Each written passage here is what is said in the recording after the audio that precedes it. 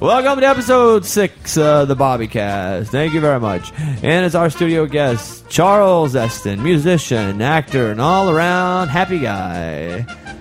Let's welcome him in with our 2 people clapping. Yay! Hey. Thank you for that smattering. By the way, after about 9 months ago, I don't call you Charles anymore. I call you Chip.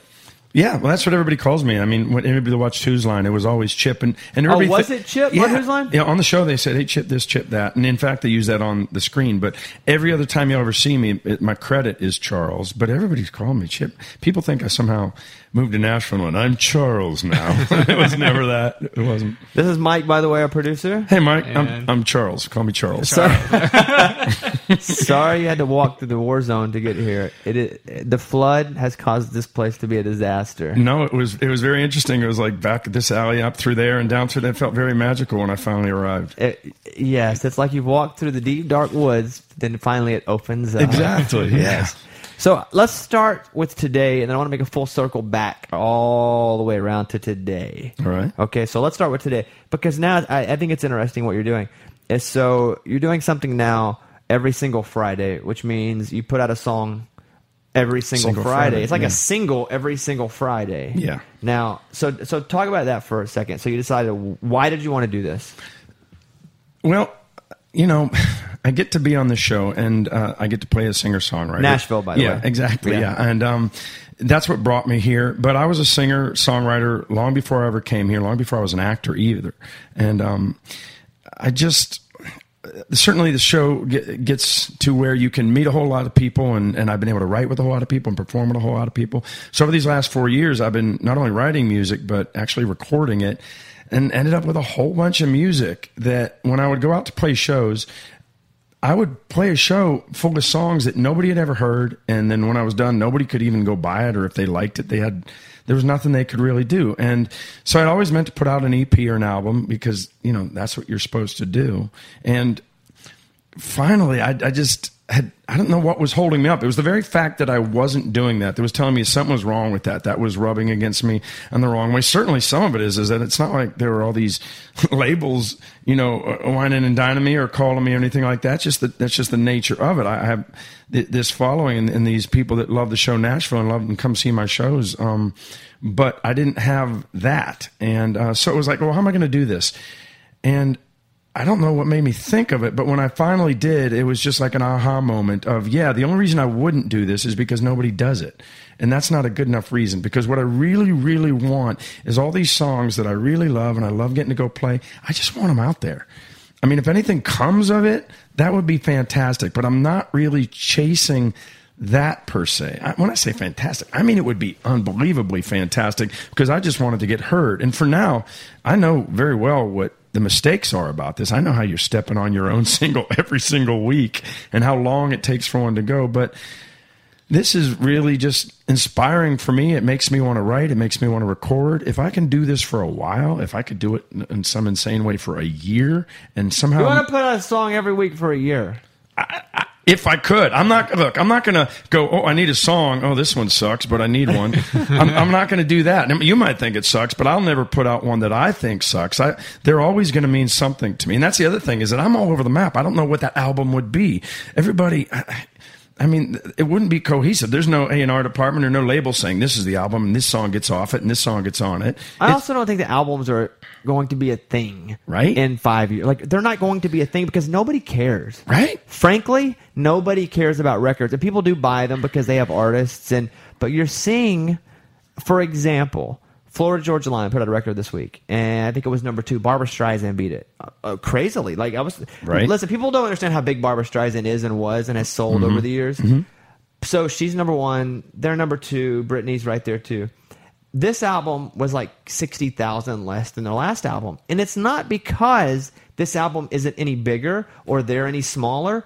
It's because people aren't consuming it the same way. They're not buying whole products anymore. We want the songs 1, 2, 3 songs, maybe. Yep. Because we're not looking for the whole album anymore. Go make. When I was growing up, it was always mixtapes. I mean, they had albums, and we all had the albums. But then you would take your albums and you would make mixtapes with the exact songs you wanted on it, or even if it was the one artist. So I'm like, here's all these singles. Go make your own albums out of my singles. I do it on the radio. Like I would hit record, pause, play, and then Tone Loc would come on, and I would hit unpause, and then record Funky Cole Medina, and then I would wait for that to go off, and then I would do I Touch Myself by the Divinals, and I would do that, and then I would do President. And that's what I have on me. It was the actual cassette tape. I bet you still have those tapes, too. Probably, You're a pack rat somewhere there? I do. I just put them all on a playlist now. Do it. So I'm going to play, this is This Town Is Ours. Tell me about this song here.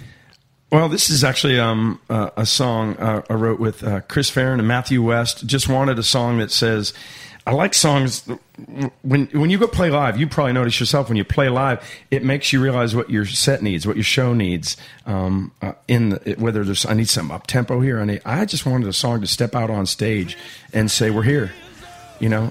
And the first lines really speak to me. It's been a long time coming. It's been a hard road running. Now all that's done, and all we want to do is play. Is it listed if people search it as Charles or Chip Esty? That's a very good point. You probably shouldn't have given me a long time ago. It's all under Charles because wherever it's written, it's Charles. But if they search Chip Eston, I believe they do find it. Here we go. This Town Is Ours. I'm gonna give you some of this. This town is ours tonight. Everybody feeling alright. Let the good times flow, 'cause all I know is it's on tonight. We're gonna go until it's gone tonight. Ain't no doubt about it, it's written in the stars. Come on and get us started. This town is ours. So that's been part of Every Single Friday. Yeah, that's the most recent single. And I tell you, even listening to you play my single is a whole different ballgame than hearing you play something that Deacon sings on the air. Yeah, that's me performing it, but I think this is getting to the real root of it as I was hearing that, because you're like, oh, that's my baby, that's my child. Some people are going to like it, some people aren't going to like it. And by the way, the cool thing about it is, if you didn't like that, guess what? In like 3 more days, there's another single. There's another. so don't sweat it. But the cool thing about it is that even just having it out there is thrilling. I've been an actor for 25 years. So that means for 25 years, I go around saying what other people tell me to say, saying it in a way another guy or gal directs me to say it. Somebody else edits it up, produces it. They dress me. They want to dress me. I realized that it was tricky when coming here. It's like, who am I? What do I have to say? You know what I mean? And that's what music does, is you're trying to speak from your heart. So I think I'm pinballing around to anything that comes through me right now. And I think after doing a whole bunch of this, I bet you that I know a whole lot more who I am and where my strengths are and what people are drawn to the most. And then maybe, at some point, I'll click into that a little bit more. But for right now, it's all me. So I can say from experience that, listen, Chip's a really nice guy. Like he's one of the few guys that he is as nice as he seems. We were walking through the airport, and we've been together on a few occasions doing different things. And when people call you Deacon, that's just, hey, it's great to see you. Thank you for. It's weird that people will be like, hey, Deacon, and you're like, that's me. How are you? Let's take a picture. And I was like, man, like a little bit. Are you like, oh man, I wish they would call me Chip. I wish they would know me as my. How does that work in your brain? You know what's funny is it's interesting to me hearing you say that, because it doesn't even occur to me that I wish they called me Chip or they call me Charles. I don't care. It brought them joy. It brought them a connection. There's something about that character that means something to them. Maybe they watch it with their mom every week, or maybe they share that, there's something about the music. So look, like I said, maybe it's that I've been doing this a long time. So there were people that knew me as Chip when I did Whose Line, and then there were people for a long time that just didn't know me. So I'm not gonna get in their face about how they know me. I'm just, and it's all pure love. I mean, especially when you're walking down Broadway a little too late at night, you'll get a whole lot of Deacon. And that's all right. That's why we have season 5, Bobby. So I'm not gonna look that in the face and go, "Come on, man, my name's Charles." So let's talk about that for a second, because I want to go full circle and come back to the music. So Nashville is about to tape season 5, and it got pulled from ABC, and CMT and Hulu, I believe, are doing a deal together now with it. Is that right? That's right. Yeah, okay. It'll air for the first time on CMT, and then Hulu has it the very next day, I believe. So was there a bit of time where you were really like, oh, I don't know if it's going to get picked up. Like, maybe I have to go and search for another job. Was that to you nerve-wracking because you had set your roots down here with your family? Well, yeah, and you were kind enough. You had me on in that interim gap where we were between what we had lost and what we might find, what we were sort of hoping to find. But again, I think this goes back to how long I've been doing it and how old I am, and maybe it's just my basic faith has a lot to do with it as well. Before I got Nashville, I'd been doing it all for a long time, and I remember having a meeting with my agent, and I said, "Here's your problem with me as an actor, is I'm content. I'm too content. I have this unbelievable family that I just love being around. I get to do these good arcs on great shows, like whether it was The Office or Big Love or Enlightened, and just on and on. I've been able to do these things where I was never the star, and I never really stepped above radar, but I was always that guy that people sort of knew. And so I literally said to him, my problem is that your problem with me is that I'm content. I said, anything else more than I have right now would be gravy. And I literally said this, and I said, but don't get me wrong, I love gravy. Gravy is amazing. So I said, and it was weird because once I said that, it was literally speaking it out and sort of letting go of the desperation to be that other thing. And I had a long time to let go. Sure, when I started out, I was going to be, my wife worked with Kevin Costner, and I remember sitting across from Kevin and hanging out with him, and he could not have been kinder. But in my mind, I was young enough to go, yeah, I could be this. I got this. I could be the next that. And, after a long time, you go, or not. And you understood, first of all, that very few people are that and are that anymore in the way we are. They don't have that. But what I'm getting back to is, so when I got Nashville, that was that's Southern gravy. That was literally everything I ever wanted in a show, because it put together the music, the writing, the guitar, acting with people like Connie Britton and Hayden, and just these unbelievable actors, written by Callie Curry. T-Bone Burnett did it. Literally, my wife used to say, if you wrote down everything you ever wanted on a show, you would have missed like 80% of this. And she's right. So I get to do 4 seasons of it. Then when it goes away, I don't slip right back to desperation. Honestly, the first thing I slipped to was gratitude. I know it's probably a little boring, and you want like, oh my God. I went to gratitude first because there was nothing I did out of desperation that got me Nashville. It was probably relaxing into it that got me Nashville. So I thought, man. And now the other thing I thought was, that's a shame. It's a real shame, because I knew we had new writers coming in, and I thought we had places to go, and I thought we had more songs to do. And then the very next thing that happened, the very next breath, almost the same breath, is that the Nashville fans started being heard. And then it was even more gratitude. It's like, damn, I don't know, man. It's one thing to lose your show and nobody says a word and it just sort of goes away. It's another thing to lose your show and there's this outcry and people are really upset and really organizing. I mean, that's the other thing. You know how fans now, they're not just into you, they're savvy. They know no social media. They know getting organized to sign petitions and things. And still, if nothing had ever come of that, that's a hell of a way to go out with people that love your show and your character going nuts. And then there were people on the show that was like, oh yeah, we're getting picked up and by somebody. And I was never that guy. But when it happened, I was like, that's awesome. That's really awesome. How did you get the role? And were you ever in, like, was that a spot where you're sitting? Because I was reading an article by John Krasinski, and he's talking about he went to New York and he was trying to make it forever, and he didn't make it. GQ did this great article about how he spent 3-4 years out there, and he told his mom, hey, I'm moving back, and she's like, wait a few more months. And he said he walked into this room, and there were like 11 guys that looked exactly like him trying for the role of Jim Halpert for The Office. And he was like, there's no way. And he said, as his time came up, they all went to lunch. And he's like, oh, well, this is weird. So he sits there through lunch. They come back. One of the guys sits down. And he goes, hey, what do you think about this show? And he goes, well, to be honest with you, I just don't want to see an American version of the greatest show of all time run that show. And the guy ended up being like Jeff Daniels or whoever the producer, or the Greg Daniels. Yeah. Excuse me, Jeff Daniels is yeah. So it was Greg Daniels. And he was like, I like your honesty. They auditioned, and he got the role right before he quit. And so for me, I'm thinking, man, that's how these guys are auditioning. Can you talk about how you auditioned or they came to you for the role of Deacon? Sure. First of all, by the way, do you ever go to YouTube and watch auditions? I do sometimes. Have you ever watched his? Yes, I have. He's so fully and completely Jim immediately.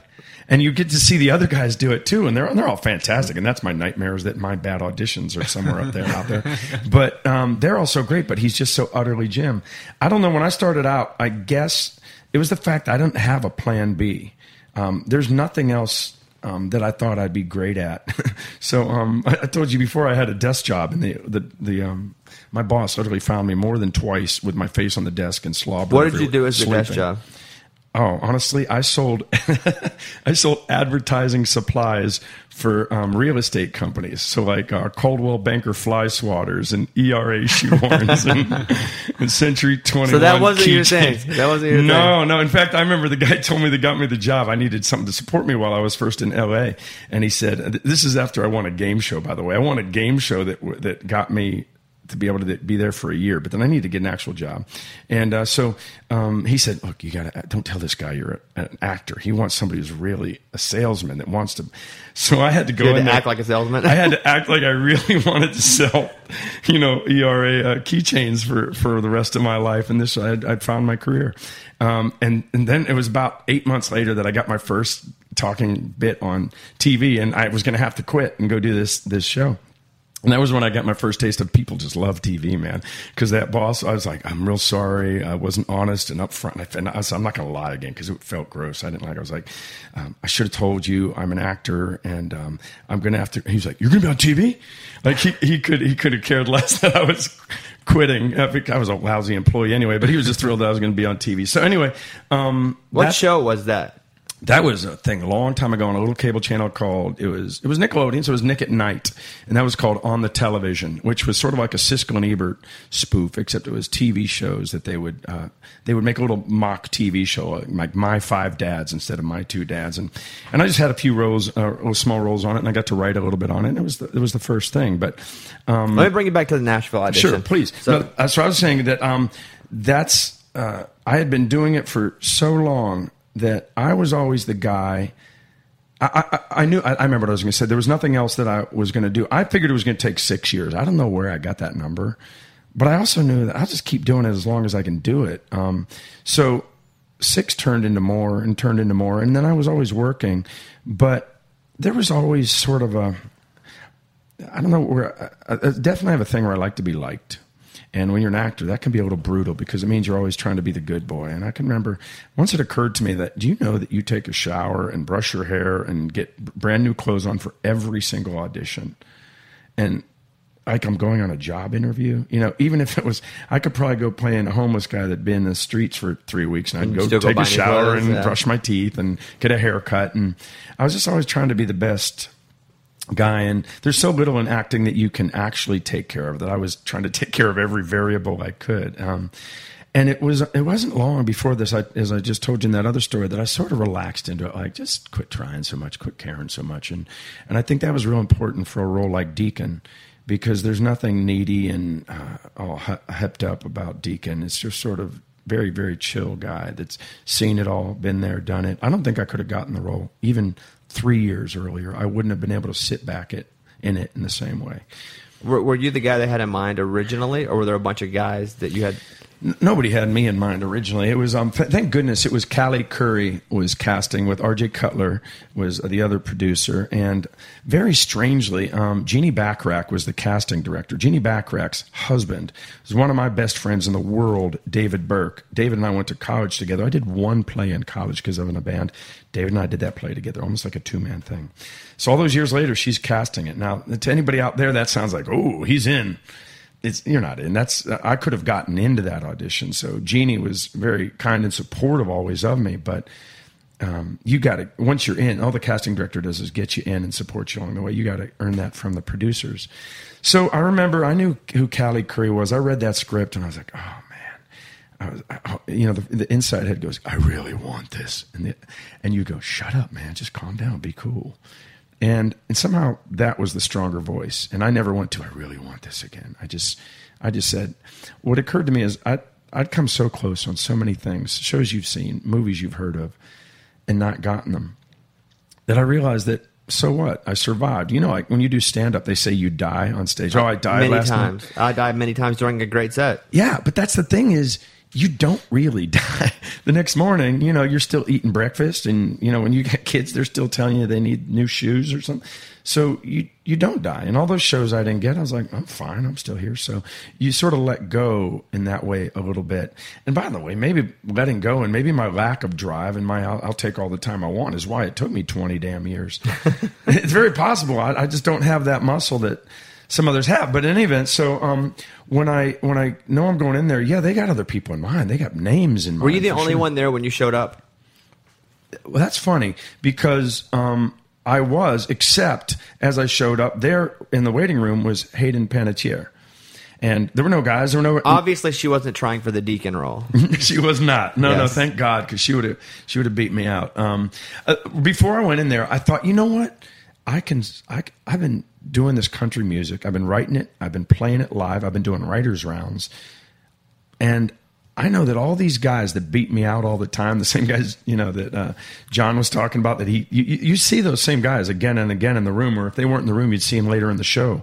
It's one of the hardest jobs in the world, because it's one thing to really want a job. If say there's in the real world, there's a job and you really want it, you do everything you can, you put your heart and your soul, you go and you do a meeting and you give your resume, and then you don't get it. All right, you move on. But what you don't have to do in the real world is watch somebody else go do it for 12 years and make $30 million do it. Right. And so I had, anyway, gotten around that, and I thought, you know what, I might have a chance at this one, because all those guys I know, not everybody can play guitar. Did you take your guitar with you? Oh, yeah, they told us to. They said and I was thrilled by that. I was like, oh, man, they're not going to pretend that these people are musicians and singers. That's why I might have a shot at this one. And so there are a couple things real quickly. This is a small piece of the story, but I had just recently found a really cool little stand for my guitar, folded up into nothing. Sometimes guitar stands are big, unwieldy things. So I'm walking out the door, and I go, I might as well bring my cool new stand. And I go to this audition, and I walk into the building. And this happens again and again in my career, where things that are meant to be have meant to be written all over them, and the little hints from God that this might be the thing. And one of those was the very place I went to audition with Callie and RJ and Jeannie was the same building and the same hallway where I had shot Whose Line Is It Anyway for a couple of years. And I knew that place way more. Did it than feel they did. comfortable to you just because you were there? Oh, yeah, absolutely. Yeah. There's a little bit of ownership. I mean, years ago, I auditioned to play Buddy Holly, and it ended up that I got to audition for Buddy in the very same theater where I was the house manager. I swept up, I tore tickets, I made coffee. And so it was like auditioning in my living room, and this had a little bit of that. So I walk into that building already with that little lift in your step, like, all right, not everybody has this wind behind them. And then I walk in, and there's Hayden Panettiere, and it's the cheerleader, Save the Cheerleader, Save the World. And I know who she is. She doesn't have a clue who I am. And we said hello. I said, nice to meet you. Shook her hand, and we all both went back to our notes. They were seeing me first. She was just doing something before she went in. So I went in, and they were very, very warm and welcoming. And there was 2 songs, and then first I did a couple scenes, and then I was going to do 2 songs. I completely forget the order I did them in. I played an original. I played a Blake Shelton song, actually, which was What I Wouldn't Give, which is one I really liked and I thought was right for Deacon and Raina. Did you know Raina was going to be Connie at the time? In the first audition, I don't think so. It's hard. So you for me just to had a know. character in your mind that you were singing to or about or with. Yeah, absolutely. And it jumped off the page who that character was and who these 2 people were and the history they had. By the way, when you ask questions, I don't know. When I read your autobiography or when I read other people's autobiographies, I'm like, I would have no shot at writing that because I have the worst memory. So how do you know all that Well, stuff? because you're going to get sued if it's not right. So you that's you why. better freaking get it right. No, I'm not saying That's I how get it you- wrong. That's probably why I don't even start. You'll start remembering once you decide, well, I got to write a book, and Yeah. I'm going to get sued if I'm not right. I can So- see that. You're like, it was kind of like, no, I don't know. Yeah, I don't think I did know at that point because that would have made me a little nervous for to be honest. So I sit down and I think what I did was I played the songs first. And then I remember I pulled out my little stand and I put my guitar in it and I went over to do the scenes. And I knew this guy. I knew this guy, Deacon. I don't know why. I just got him. And I could sit back in him. And it came very easy. And the thing that I know what I was talking about earlier, from this long career of not getting these things I wanted, sometimes there's roles that are so good that you might end up only getting to play this guy once. And that's at the audition. So what I would always say is, I'm going to do it my way. I get one shot to play this guy right now. In this moment, I'm the one playing Deacon. And this is how, and instead of what, you were talking about aiming for what they want instead of doing what you are going to be great at or what you want. I wouldn't know what they wanted Deacon to look like. There was a time that's all I tried to guess at. You didn't chase what you thought they wanted. You did what you felt was you. Because honestly, you reach a certain point where I was like, you might think you want that. You're wrong. You want this. You finish the audition. You play. You sing. You do your scene. How long until you actually know from that point that you have the role of Deacon? Let me take a quick shortcut. As I'm walking out of the room, I don't know if I told you this before, but as I open the door, there's Hayden Panettiere by the door, like listening, like comedically, like I Love Lucy or something. I almost hit her in the head with the door, and I walk out, and she starts clapping and saying, because she heard me singing and she liked the songs, and I'm like, what in the world? I said, can you come to all my auditions? Because this is fantastic. And so I'm acting cool, and now we really meet. And I said, as I'm ready to leave, I'm just sort of blowing smoke. I go, well, I'll see you on the set. That's what I said to her. Totally. I was nowhere near getting this job. And, finally when we were on the set one day, she said, see you on the set. And, I go home, and I knew it went really well. Callie Curry is a very enthusiastic, heart on her sleeve person, and she also doesn't suffer fools gladly. She's very intelligent, and I could tell there was a connection towards what I was doing. I also know how far that I'm not a name, and so they generally, networks want to give shows to names, especially a bang-on lead like this. I've been doing it long enough to know a bang-on lead, and Deacon is exactly that. He gets to hurt, he gets to feel, he gets to fail, he gets to win, and that was all in the pilot. So I knew. So, yeah, it took a while, and then I had to go in again, and then I had to go in another time. And not a lot of people know this, but at one point they made an offer to somebody. They called me up. My agent called me. Well, they made an offer. And I was like, oh, you're kidding me. And they said, who? And the guy they said was somebody I knew personally and somebody I'd grown up with, actually, and had sort of not followed out to L.A., but somewhere somebody where I was like, I know that guy. I know those guys. Maybe it's not just craziness. If he can do it, maybe I can do it. So they offered the role to him, and he said no? Well, I didn't know that the first day. And then the second day, I keep reading the trades. Right? And I thought, yeah, he'd be great. He'd be fantastic. And I was a little heartbroken. It was more than a little heartbroken. Finally, after a week, I'm going, what the hell? And my agent calls up and goes, yeah, your friend passed. What? And they go, they want to see you again. Even after that, there was another 2 auditions, including a screen test again for ABC. I'm telling you, my family, we would drive right by the ABC building in Burbank every day. I was taking my girls to soccer, and every single day we'd drive by at least twice, there and back. Like Bob Hope Drive? Yeah, but I was on the 134. Yeah, right. Well, Bob Hope Drive is NBC. It's right before that. It's right next to it. Yeah, and every single time we'd drive by, the whole car would say, please, ABC. And I'm talking, we'd be in the middle of a discussion. We'd be going, I don't want to. Well, we had chicken last night. Let's get please, ABC. Hamburgers. And so I waited, and finally I ended up getting it. And real funny is a couple of weeks after I shot the pilot, I finally gave my friend a call and said, I didn't really know, they don't make Hallmark cards for this situation, but thank you for passing on Deacon. And by the way, he had personal reasons. It wasn't that he didn't love the role. There was something he had other things. He's more ahead than I was. And he started to laugh, and he said, I was so glad when I heard you got it. It's just, meant to be. And it still blows my mind. I'm not going to ask you who it was, but would we know him if you said his name? Yeah. Yeah? Yeah. Cool. I'll leave it right there. Thanks. Okay, let's back off Nashville for a second, go backward. So my 2 favorite shows are The British Office and The American Office. Those are my 2 favorite shows. Like, I love them both. I just love them. And so one of my top favorite episodes, and even is you're in, like, whenever they go to the convention. Yeah. And working with those guys and working with Jim, because you were on The Office, working with Jim and Michael Scott, I'm calling their character's name. Sure. Steve Carell. John. All that. Like, talk about that. Like, you get your role was so funny as a straight guy. Mm-hmm. So they call and say, hey, we want you to do this role on The Office. You walk in, it's a single camera shoot. Had you been a part of a single camera shoot before where there's no laughter while doing a comedy?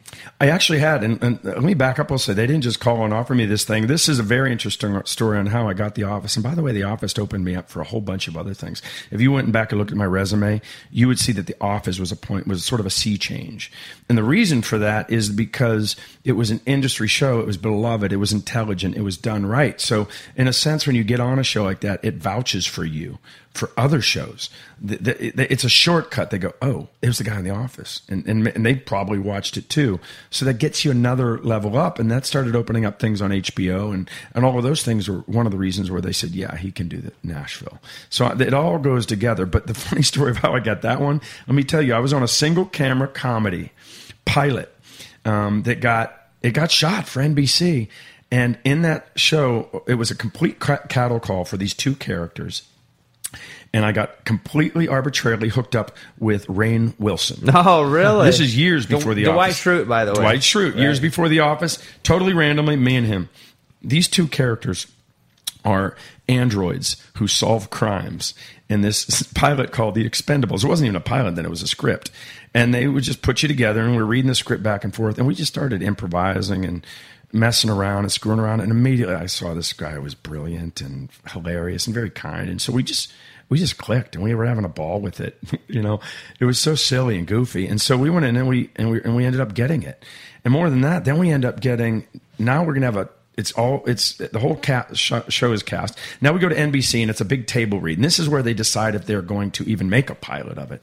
And we're sitting at this long corporate table, and he and I are just sitting next to each other, utterly riffing on these two idiot characters who are androids that solved crimes. And by the way, 80% of the show we were naked, and you know, just because we were androids, and they were just strategically shot. So we end up, because it went so well, we were so loose, and we're making each other laugh at that table read that ends up going to pilot.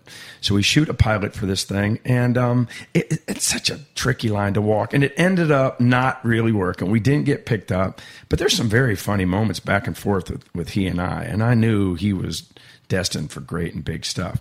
In any event, I get this audition. When I was a huge British Office fan myself. The greatest show, right? Unbelievable. It's unbelievable. Well, talk about sea change. I'd never seen anything like that. When anything could be allowed to be that quiet and that boring for that long and that uncomfortable. Uncomfortable is the key. Yep. I mean, it's the most uncomfortably awesome show I've ever seen in my life. It's cringy. You would even share it with some people. Like, you got to see this most amazing thing. And you'd sit there for a couple of minutes and go, oh, they got it. They're going to have to get this on their own. If they don't get it, then I look really stupid. It's true. You look like an idiot. It's like you got to see this video of paint drying hilariously. And they're just going, I just see paint drying. So, in any event, I was a huge fan, and I saw it, and I was like, man, I can't even believe they're going to try that. I know a bunch of shows that they've done it this way, and then I saw Steve Carell was going to be the lead, and then I saw Rainn and I was like, I don't know, they might be able to do this. So immediately I saw the first two. I go, I think they got a shot at this. They're finding their own voice. I called my agent up. I go, on the British one, there's the good boss, the guy that has his stuff together, and everybody, Michael wishes he was. I bet they end up doing that. When they do, you got to get me in there. And so they ended up doing that in season 3, or at the very end of season 2, actually. And he got me in there, and I went in to meet with them, and I'm sitting there and he goes, so I hear you're a friend of Rainn's, because Rainn must have said something nice that I was coming in. I somehow let him know, or maybe saw him as I walked in. And I said, yeah, not only that, Rainn and I were in a pilot together where we played androids that solved crimes. And they're just dying laughing. You are kidding. I said, and not only that, I have a DVD of that pilot. And they're like, no, you don't. Like, and not only that, if you give me this job on the first day of shooting, I will show up and put that DVD into your hand. And I could just see all their eyes light up. And they called before I got to my car in the parking lot. And I'm certain that's how I got that. There was a lot of great guys in the town, but they wanted that DVD. So they got their DVD, and I got to play this character. And you're right, he was a straight man. And that was another real lesson, because that showed what it's like to be on something great. I had been on a lot of cool things, but this was really very, very special. And what had occurred to me was that just being on it, people thought I was funnier. Because if you look, I don't have that many jokes. I had to really work a lot harder at being funny on things that weren't half as good. So people would see you on and they go, oh my God, you're so funny. But here's the thing though, when you say that, like I look at that and I disagree and go, your timing of not being funny was equally as funny. Because to me, humor is not just about saying something funny. It's also about sitting back and letting funny happen, and then hopping back in at a point, even if you're not funny, knowing when that point to hop back in was. Yeah, no, you're right. You're right. You're right. I was very funny. You were. I thought it was amazing. Like, it's really one of my favorite episodes. I mean, and then Michael Scott ends up in a room by himself having the party. Oh, that's one of my favorite lines. Is Jim and I do an inside joke. He goes, "Huh." I always want to be a part of one of those. Because I love inside jokes. Dude, I'm such a fan of that show. That's so crazy. Yeah. Did you crack a lot during that? Well, you know what? I was actually pretty good at maintaining for the joke itself. But then when normally you would say cut because we're out of dialogue, you'd be a fool to cut on Steve or on John or any of them. So that's when they would try a couple other things, and those are the ones that sometimes you'd lose it a little bit. But look, I tell you what, I was uncool when I went to the office. I had been doing this a long time, but I wasn't cool enough to be cool. I was too much of a fan. It was like I'd won a damn radio contest to go be on a show that you love. I was doing my best to be good, but I have to admit, those are some cool kids to be hanging around. That's like at high school. And in retrospect, they're probably, yeah, he was a little bit, excited to be there. I bet they would, but they couldn't have been kinder. I spent, most of the time with John and with Ed Helms. And we had a great time. It was one of the hardest lines I've ever said in my life was when I'm offered the job to take over at, the Scranton branch. And I said, well, actually, I've agreed to a job that I'll be taking at Staples. And I remember first reading that in my script, the line that basically kills you off the show. And I was like, oh. What would happen if you just refused to say that line? What if I had just said, well, thank you very much. I accept your offer. I do accept this position. Thank you. And that's all I will say. The producer would be like, oh, damn, he tricked us.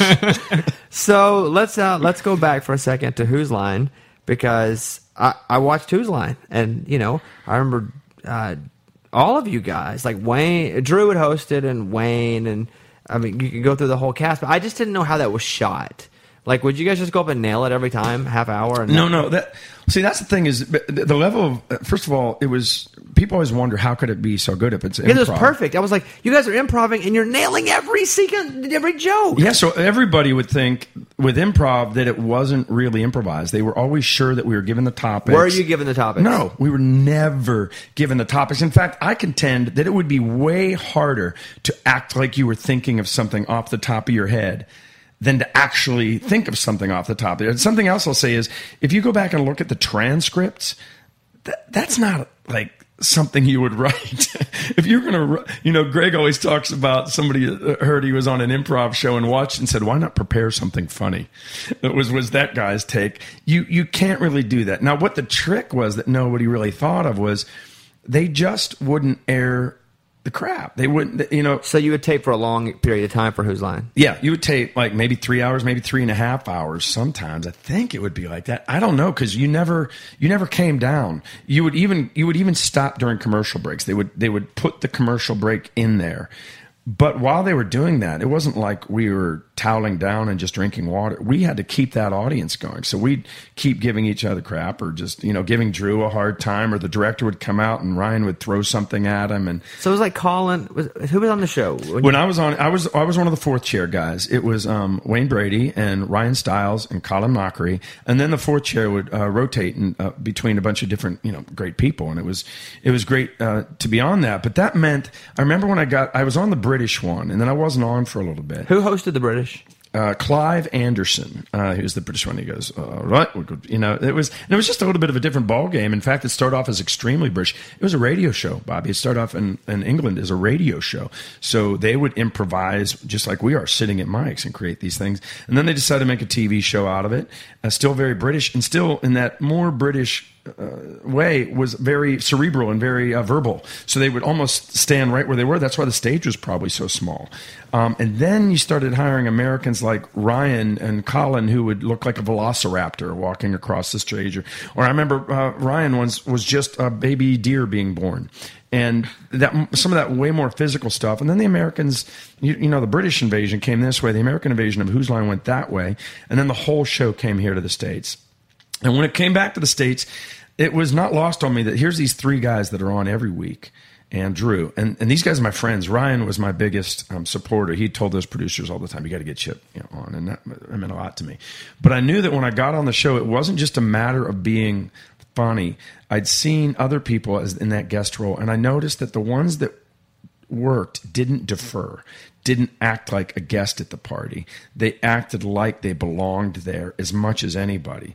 And the way to do that is to throw a few elbows and smack somebody else comedically in the face, because it's like walking into your house. I would defer a little bit, and but I realized that didn't work there. So you just had to, the first job was to act like you belonged.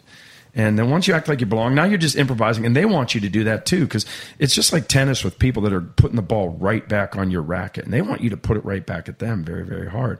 So, it was just a matter of, first of all, they're the funniest guys I know in the world. Would you feel, because I have peers, friends, very close friends, that I think are so much better than me at what I do, and we do the same thing. Like, one of my buddies has the biggest hip-hop show in the country. His name's Charlemagne. I have a friend named Kennedy who was on MTV. She does Fox News. She's one of my best friends. She's so smart. And we will go to dinners together. It's like our little group. Mm-hmm. It's our group. We talk we stay close. We confide. We go to advice. But I feel like they're so much brighter and quicker and funny that I just feel so much pressure.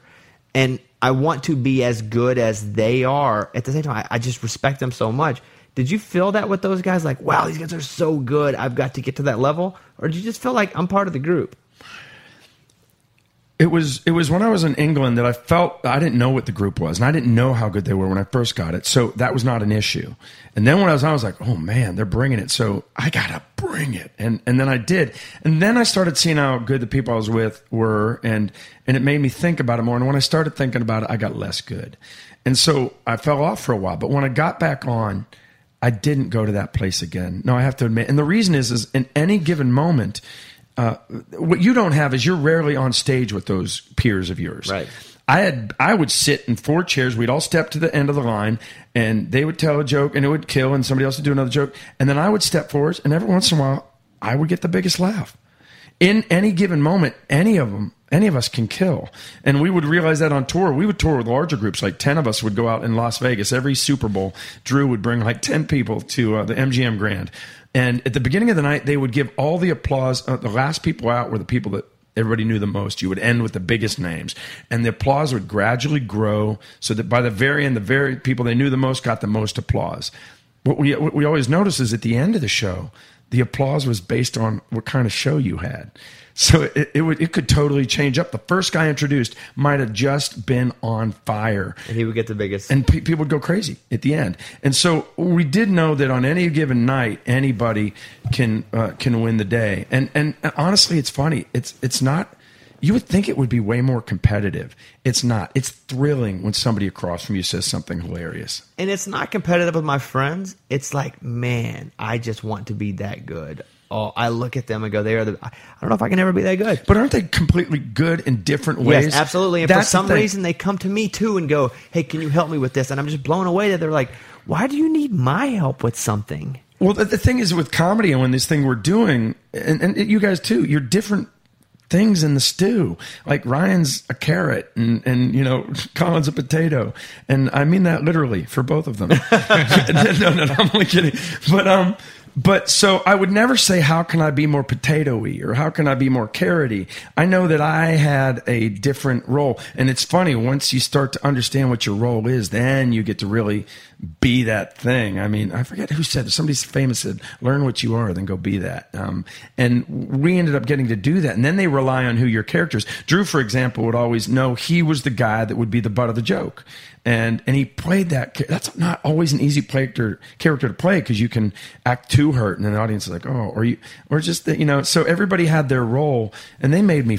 Honest to God, that's probably the real answer. Those friends of mine, they made me feel funny. So I have a clip here of Hoedown from Whose Line. So what is it? Mike, set me up here. Just the music to it. That was my favorite bit on the show. So what was Hoedown? Hoedown, they start playing this. And you just had to make up a line. And if you went first, it was the hardest because you had no time, right? You had to just think of it quick. And you were usually first, right? I was first, yeah. So it was tricky. Although sometimes I liked first the most because you So it got was a song you had to continue on? yeah, like it'd be going. I'm sitting here with Bobby. We're sitting in the chair. You know, and then make a Dude, background. here comes the woods. I see a hairy bear. He's gonna chase me now. He's gonna be a blaster, and I can't run that fast, but Bobby can run faster, or something, something like that. And they weren't all that good. No, but the thing was, you would get to gather your thoughts as quickly as you could. And the good thing about going first is when you went second, what would happen all the time is that person in first spot would steal your best rhyme, would steal your best joke. And so, God, people loved Hoedown. And those are some of my favorite things too. And it's funny, real quickly, no, you didn't even ask. One of the funny things that people that try music improv and something even like Hoedown is, they forget the concept of a punchline. So if you're doing a song about this podcast, the line is going to be the punchline would be podcast. All right, so or maybe I'll make it Bobby Bones. But I'm not here alone. I'm sitting in my chair beside Bobby Bones. Beside Bobby Bones. Right. So what people would do is they mess up, and what every amateur does is they go, I'm here with Bobby Bones, but that's okay because I am not alone. And it's like, wait, that didn't pay off. That was the rhyme that you wanted to set up the thing, the feeling of resolution when you say the thing that clicks. Do you get what I mean? Well, it's not. I do. It's not like your name's some huge punchline, but it's the more satisfying way to do it. Otherwise, you say the thing, and then anybody can come up with a thing that rhymes with Bobby Bones, and it doesn't really point to anything. So there was one I did. And sometimes you would have to actually have a punchline itself in these jokes. I did one about Colin. It was about drinking, and I talked about his mother drank when she was pregnant. I'm sorry, that's the truth. When they took her blood, her blood was 80 proof. The doctors felt so bad they didn't know what to do. But if your baby looked like Colin, then you'd be drinking too. was and it's not. That's the thing is, it's not the funniest joke in the world. But number one, it rhymed in the right order, and the punchline came at the end. And number two, they just watched you think of it. That's always the magic of it. And it is a little bit like magic that it seems like a magic trick, which is why sometimes it's even more exciting in person. I don't know if you've ever been to a live improv show, but you know how you watch magic on TV? There's always somewhere in the back of your head, oh, yeah, it's on TV. It's on TV, yeah. Yeah, but if you're just sitting angles. there, I mean, if you're sitting, somebody did I was over at Tin Roof the other night, and this guy came by doing card tricks, and he did that thing. I wrote my name on a card, and he put it in his wall, and I was just like, if that had been on TV, I would have went, yeah. But it was right in front of me. So that's improv's like that. It freaks you out. I had friends that would come to the Groundlings Theater where I did it, and they just didn't believe it was improvised. So you're a groundling. Actually, I was not a groundling because I took all their classes. It was like you start with basic, intermediate, lab, advanced. Did all that, got into the Sunday show. The Sunday show would be like the JV. And it's from the Sunday show. You're generally in the Sunday show about 6 months or maybe a year. And from that, they get the new groundlings. So I was there almost a year and a half, 2 years, taking all these classes and getting higher and higher. Get in the Sunday show. Did one Sunday show. And I got Buddy Holly. And I moved to London. So you moved to London to do the stage show, Buddy Holly. Yep. So was there anyone that you were training with in the groundlings that ended up being a big deal? Because they put out a lot of famous people. Yeah, I was actually right before a lot of them. I was sort of in between. Phil Hartman had been just a few years, and John Lovitz, right? What geniuses! You're right, especially Phil. I mean, anybody at the Groundlings would say that he was utterly unique and born to be on that SNL stage because he could play all those characters. But all those things, so many of his earlier characters, happened right there on the Groundlings stage, and he was actually a mentor towards. Julia Sweeney, who it's Pat. She was there too, and then right behind me was Will Ferrell. When I went off to London, Will came in right after and was in the Groundlings, and Will Ferrell and Chris Kattan and Sherry O'Terry. And I mean, it really was a training ground for SNL. Oh, absolutely. I mean, that's where they went to find. Yeah, because it wasn't there were a few of them. There was one in Chicago. There was one in L.A. There was one in, but that was really one of Oh, man. Yeah. I mean, I couldn't do justice to the actual list. You would have to go look at it and you'd be blown away because it wasn't just improv at the Groundlings. Most of it was sketch work. That's what actually brought me there. When I first went to LA, I mean, I so respect you doing stand up because I've tried it. I went out when I first went to LA and you can't just jump in a movie or jump in a TV show, but you can jump up on a stage with a microphone. They'll let you do that every Wednesday at certain places. So I remember going to the Comedy Store on Sunset Boulevard, wrote this horrible little 5 minutes. And I remember getting up, and I had a guitar, and I had a couple funny songs to sing. And I remember the first lesson I learned is you got to be talking immediately because I was silent, and I was setting up my mic, and my head was down and getting everything ready. And I look up, and it's been dead silent for 30 seconds. And I was so scared. I can remember my knees knocking, my mouth was foamy. I was freaking out. And I did my horrible 5 minutes, and I got off, and I went into the bathroom, and this was one of the most pivotal things for me ever, was I went into that bathroom at the Comedy Store, and I looked into the mirror, and I was just so furious with myself. I was just furious because it was instantly clear to me that as I walked off the stage, even before I got off the stage, is this is what you want to do for a living. Not stand-up perhaps, but standing in front of people and performing. You want to do this for the rest of your life, and you're going to let 200 strangers that you will never see again, half of whom are in the bag, you're going to let them petrify you like that? You're going to let them freak you out like that? So how did that change you? I went back a week later with the same middling material and did it again and wasn't even a little scared. It was so binary, an on-off switch, because I was way more afraid of me. And what it was a perception thing. I perceived the whole thing differently. I didn't perceive that I needed to be great right then. I perceived that I needed to not give a crap and not be afraid of them. I needed to be able to breathe on stage. So I just got up and I just stood there. And then I was able to do it a couple other times, and it quickly became clear to me that it wasn't my thing. I'm not that solitary a guy. I'm a more social person, and I like interacting. And also not knowing anybody was a really bad way to network. I wasn't meeting anybody. And a couple comics I met, I would feel like we'd be talking and have a conversation. And I was like, oh, this guy's cool and he's funny, man. And then like an hour later I go, that dude was trying out his whole act on me while we were talking. He'd get up there and say all those same bits that I've been if you laugh during the conversation. Yeah, and that made me like, oh, man. I do that with my friends sometimes. They don't even know it. Like, I'll do stuff, and they're like, oh, man, I'm and they didn't laugh. All right, maybe I don't use that one. That's what we do. We have to find a training ground because here's the difference is that I can sit in my room, and for us, when we do the Raging Idiot, it's a whole different show. I can sit in my room, I can play guitar, and I can practice. I can practice chords and fingering and muscle memory. And that you can't practice on stage. You have to get up and fail, and you have to be confident that you're going to fail and that it's okay, or you're never going to make it. This is why I'm so impressed with what you do, because I've often thought of what if I went back now. I have points of view now. I have things I might like to say. I might be able to do that, but I know you got to suck for a while, or you got to be find your material.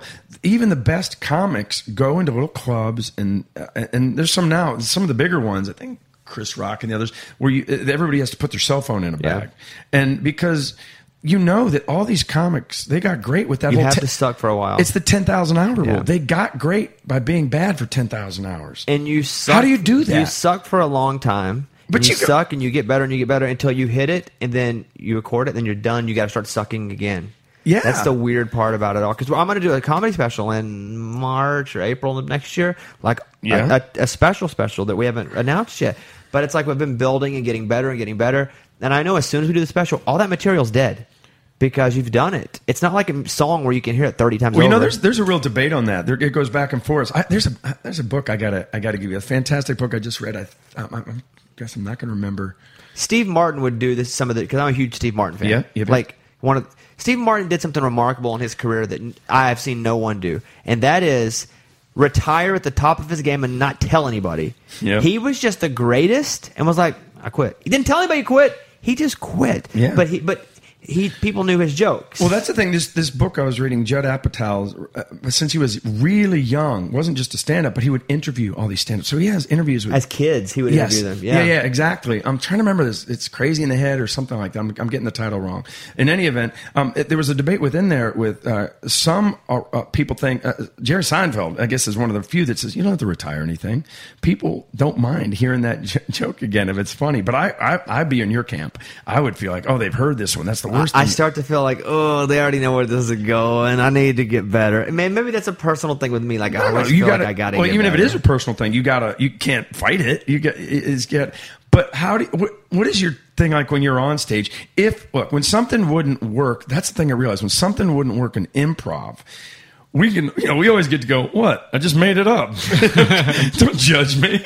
It's not so easy, is it? And the other thing is, if I said something that wasn't funny, I got 3 other guys to go, really? That's what you're going to go with? And the audience would die laughing at how bad the thing I said was. So what do? Do you embrace the suck when it goes bad, or what do you do? You know that it's the loneliest place in the world before you go out there. There's no one to lean on. There's nowhere to fall back. It's when you miss, and you do miss a lot. And I do. You have to miss.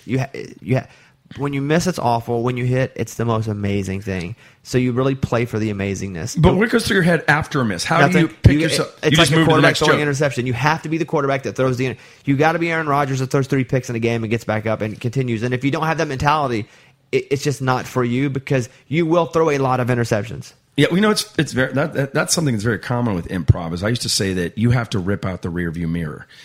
Because every second you're looking in that rearview mirror of that thing that you could have made funnier 20 seconds ago, you're going to go right into a brick wall. So you take that out and you move forward.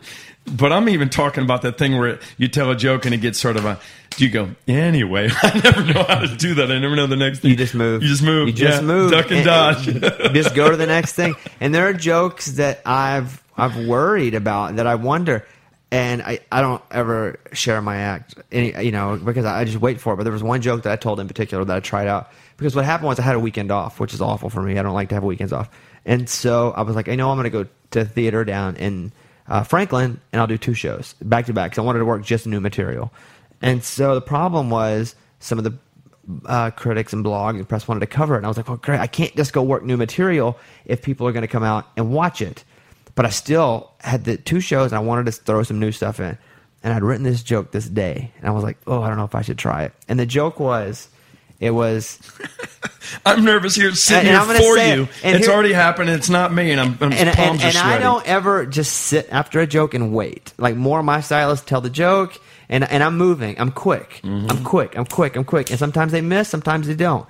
But the joke was, finding an Uber driver is like, I've been in an Uber and the guy would not stop talking. And I was like, finding a good Uber driver is like finding a good woman, because I've been single a long time. I'd led up into all this singleness joke. They have apps for that too. Yeah, they do. I've tried them. It's like finding a good Uber driver is like finding a good woman. They either talk all the time, they either don't stop talking, or they don't let you do butt stuff.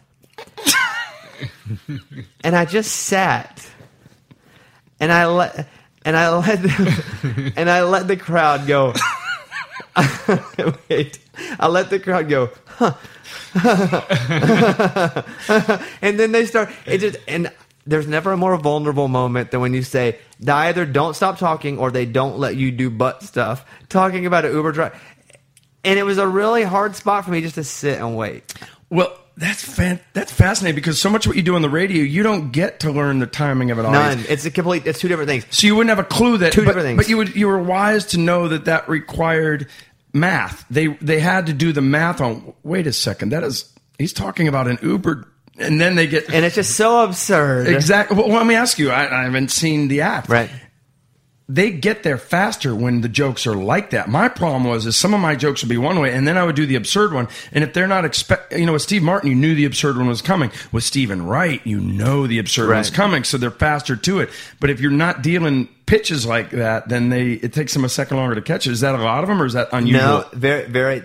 That one is unlike any other. There you go. That's why it took so long. Sit and wait on it, yeah. and it's a very vulnerable feeling, sitting and waiting, because as I sit there and waited, I just waited, and if nobody laughs, you're isolated, and then you just go to the next joke. but they laughed. Do you ever watch any Andy Kaufman? That's my YouTube? hero. It's my hero. Andy Kaufman's my hero. Yeah. Like David Letterman's my real life hero of my lifetime. Like I was able to watch.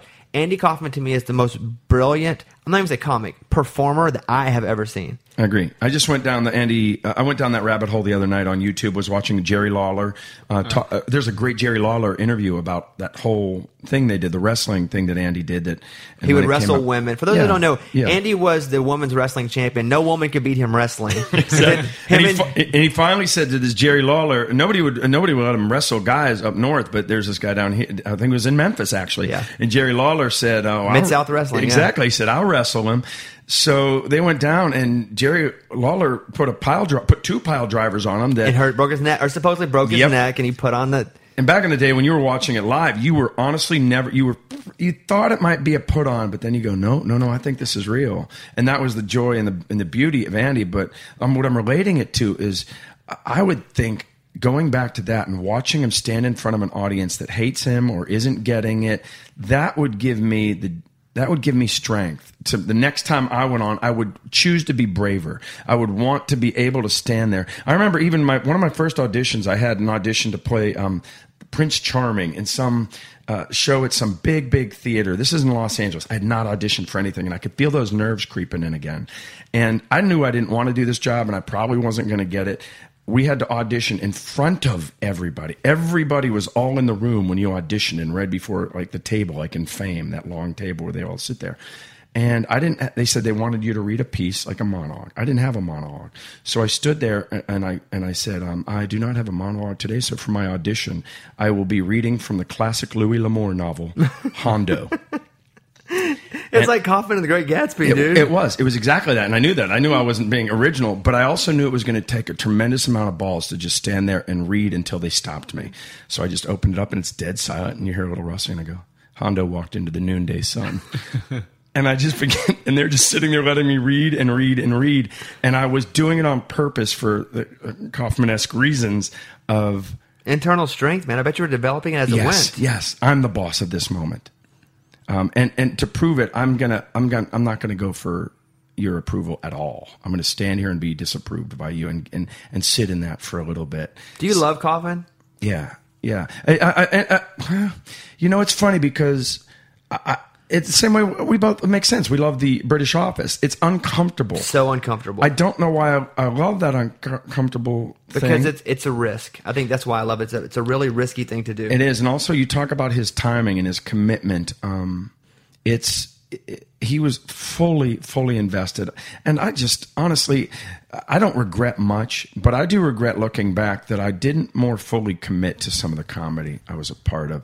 That's who the great ones are. That's your Chris Farley's and, It's always the darkest people that are the brightest shiners.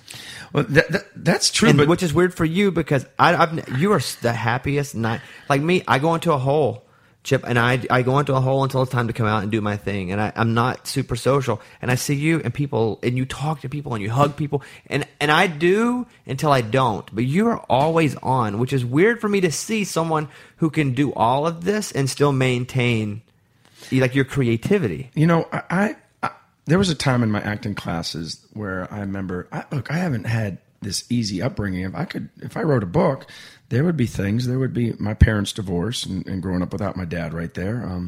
My dad and his second wife lost a son to crib death, and I was still a young guy. That stuff was brutal and hurts and still hurts. So that's all in there. But I remember even in acting, seeing these people with these stories and going, man, I somehow wish my life was a little more messed up. I'd have more to draw on. But I stopped that. I grew out of that. I'm not, believe me, I have my dark places, I have my sad moments.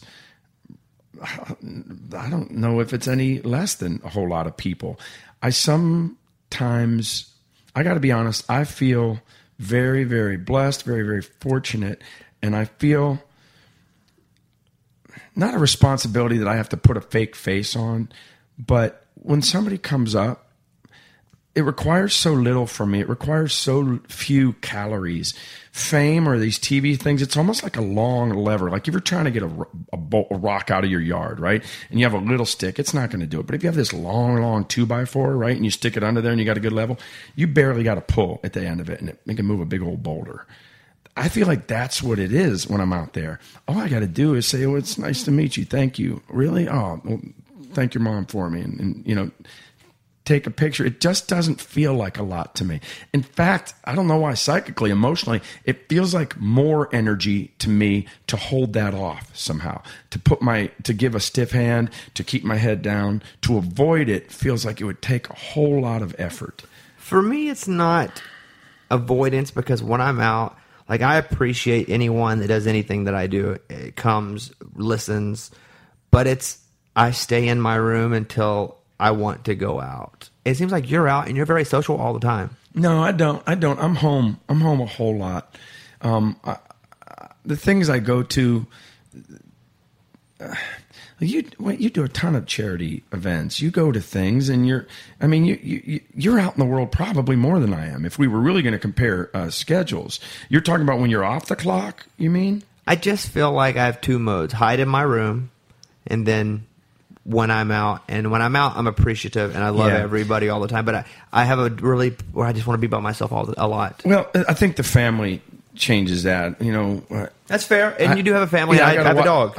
When you do, when you have whatever you have, right. you're going to go to your daughter's pageant. You know, you're going to go to your son's scout meeting, and there's going to be other fathers, and there's going to be other people. And I'm not always super in my comfort zone in those moments, but I can't choose that other thing, and I really don't want to. Look, it goes again to I've been doing this a long time. I'm just grateful. I don't know how long I have doing this. We saw how fragile it is. It almost went away right there. And when it's gone, I don't know how long people care about my singles or what I'm doing. I've had 20 years to sort of not be bothered. So now it's like, please bring it up. It's not even please. It's like, I don't mind. I mean, whose line was fine? I'd be in line. Nobody'd say anything for like a week, and then I'd be in line at the bank, and somebody would just tap my shoulder and go, "You're very funny." Man, you can't pay for that. And so yeah, I think I just, I'm making hay while the sun shines, and I do enjoy it. I'm not going to lie. I love it. Mike, how long are we into this? A little over an hour. Okay, well, we're about to wrap. This is the long... We could do this for 3 hours. Like, I really feel like we can sit here for 3 hours and just talk. I do want to say, the first time I saw you, I was a huge Married with Children fan. And when you came in as Kelly's boyfriend... Lonnie Tott. Yeah. That's the first time I ever saw Chip Eston on television. There you go. And you were Kelly Bundy's boyfriend. Were you a mechanic? What was your job?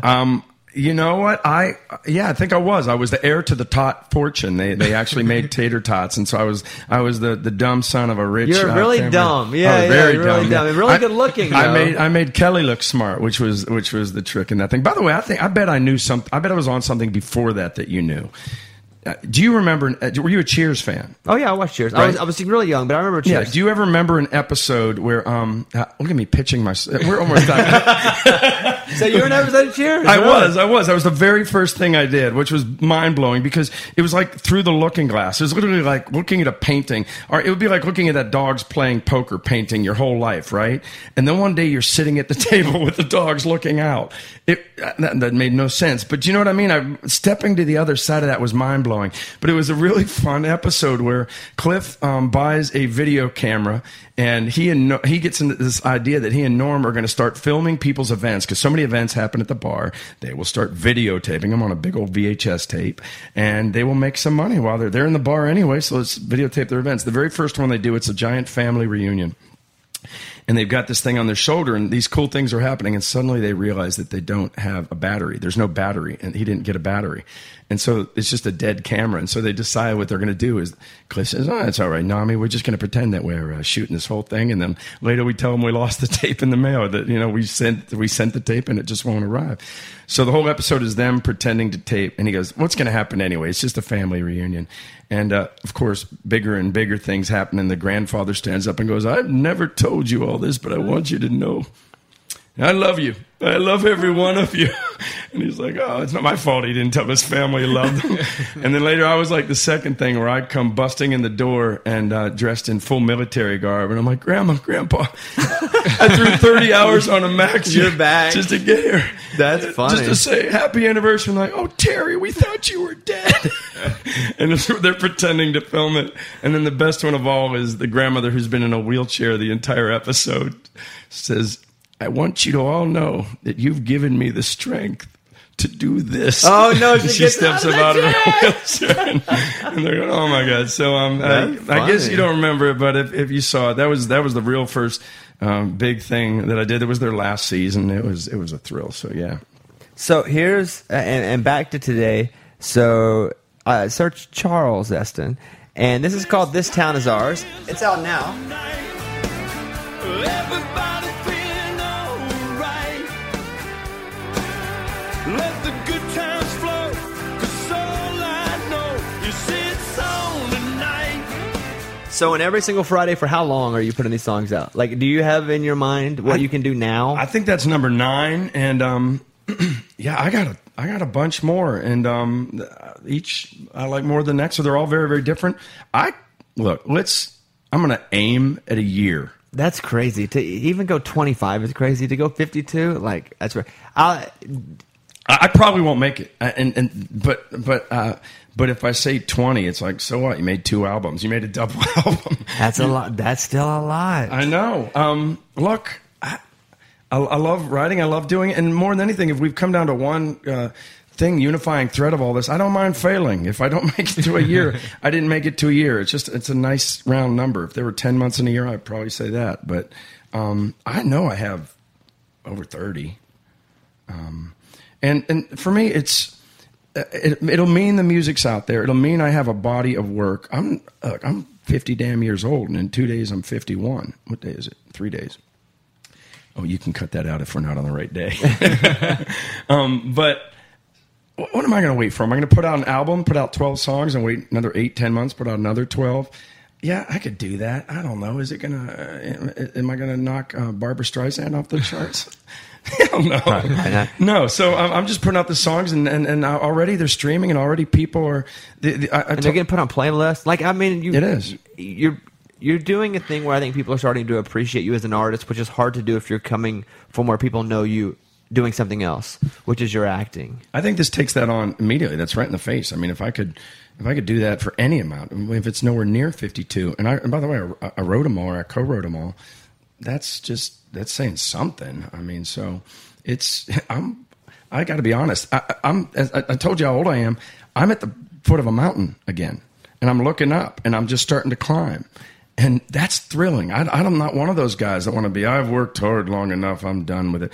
I love this. And I love the fact that you and I sitting right here don't know what will come of this. We don't know what will come of it in a month or a year. If nothing comes of it, the music's all out of it. But meanwhile, you're walking around, every single song is a lottery ticket. I don't care. Somebody hears one, cuts it, and, does an unbelievable version of it that I could never imagine.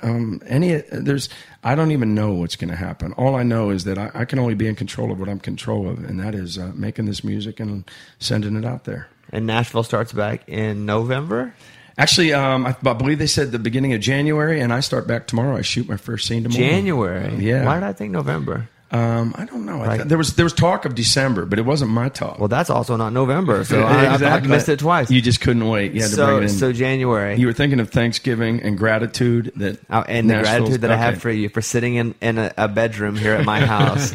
Hey, do you have cushy chairs that rock? This is cushy. This is the most comfortable interview I have ever been in. This, sincerely, the fact that I'm still awake, this is so comfortable. I appreciate you hanging for an hour and just talking.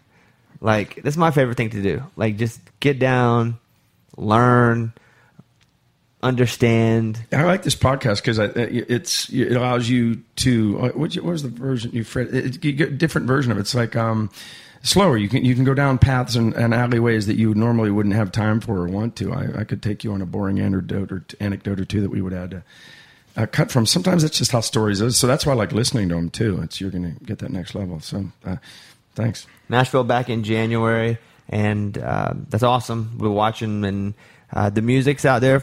Search Charles. That's his performer name. And it's hashtag every single Friday. Let me say one more thing about Nashville. We didn't get too much. The show about or the it. city? This will be about the show. Okay. This is not like going to CMT and these new writers. This is not like a tacked on extra year to a show that by all rights is done. I didn't know that. That's what it feels like it could be. No, that's what it might have been and could have been. I totally get that. Honest to goodness, as much as I love the show, I wouldn't have wanted to do that. I don't want to tack on an added year beyond what it is. This is at the beginning, like I said, the beginning of a mountain again. This is a new thing. These writers have a new take on this show. But when I say a new take, it's almost the original take. Look, even this, all right, what we're doing right here is a more lyrically paced, and you can wander and meander and touch on some things that you couldn't on well, I can't tell you what you can't do because you do whatever you want on your show, but I just generally mean in the format of radio, sure, of broadcast radio. Absolutely. It's the exact same thing with network TV. There's things you have to do. There's masters you have to serve. You have to flip a truck or two. You have to, fall off a building or two. And these things that I'm real pleased for the 4 years we had and very grateful.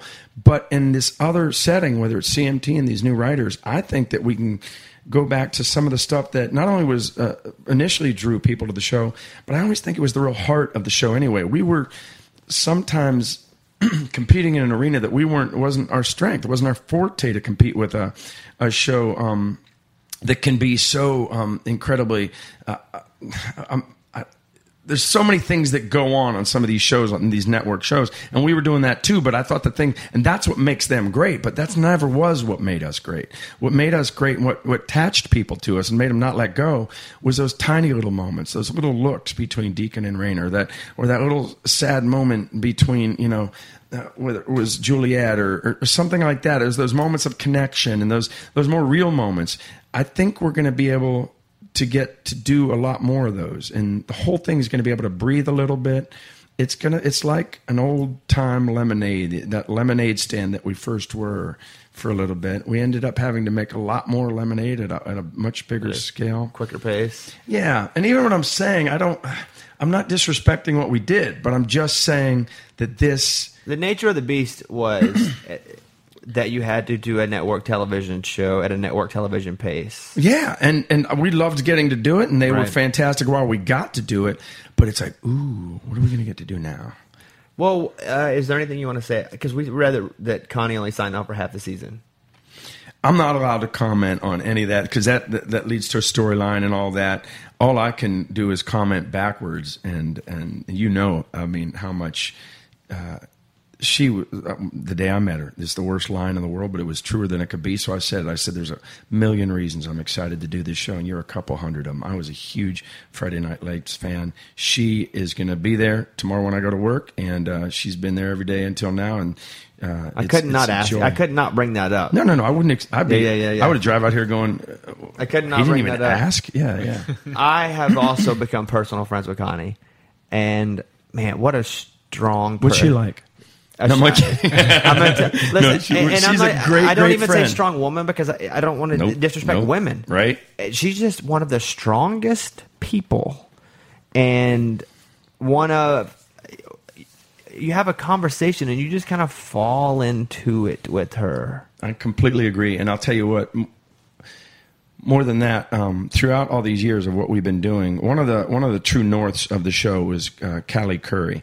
Whenever she would direct or whenever she would write an episode, I always could feel the whole thing come more back towards true north, like on your compass of what the show is best at, what it's meant to be.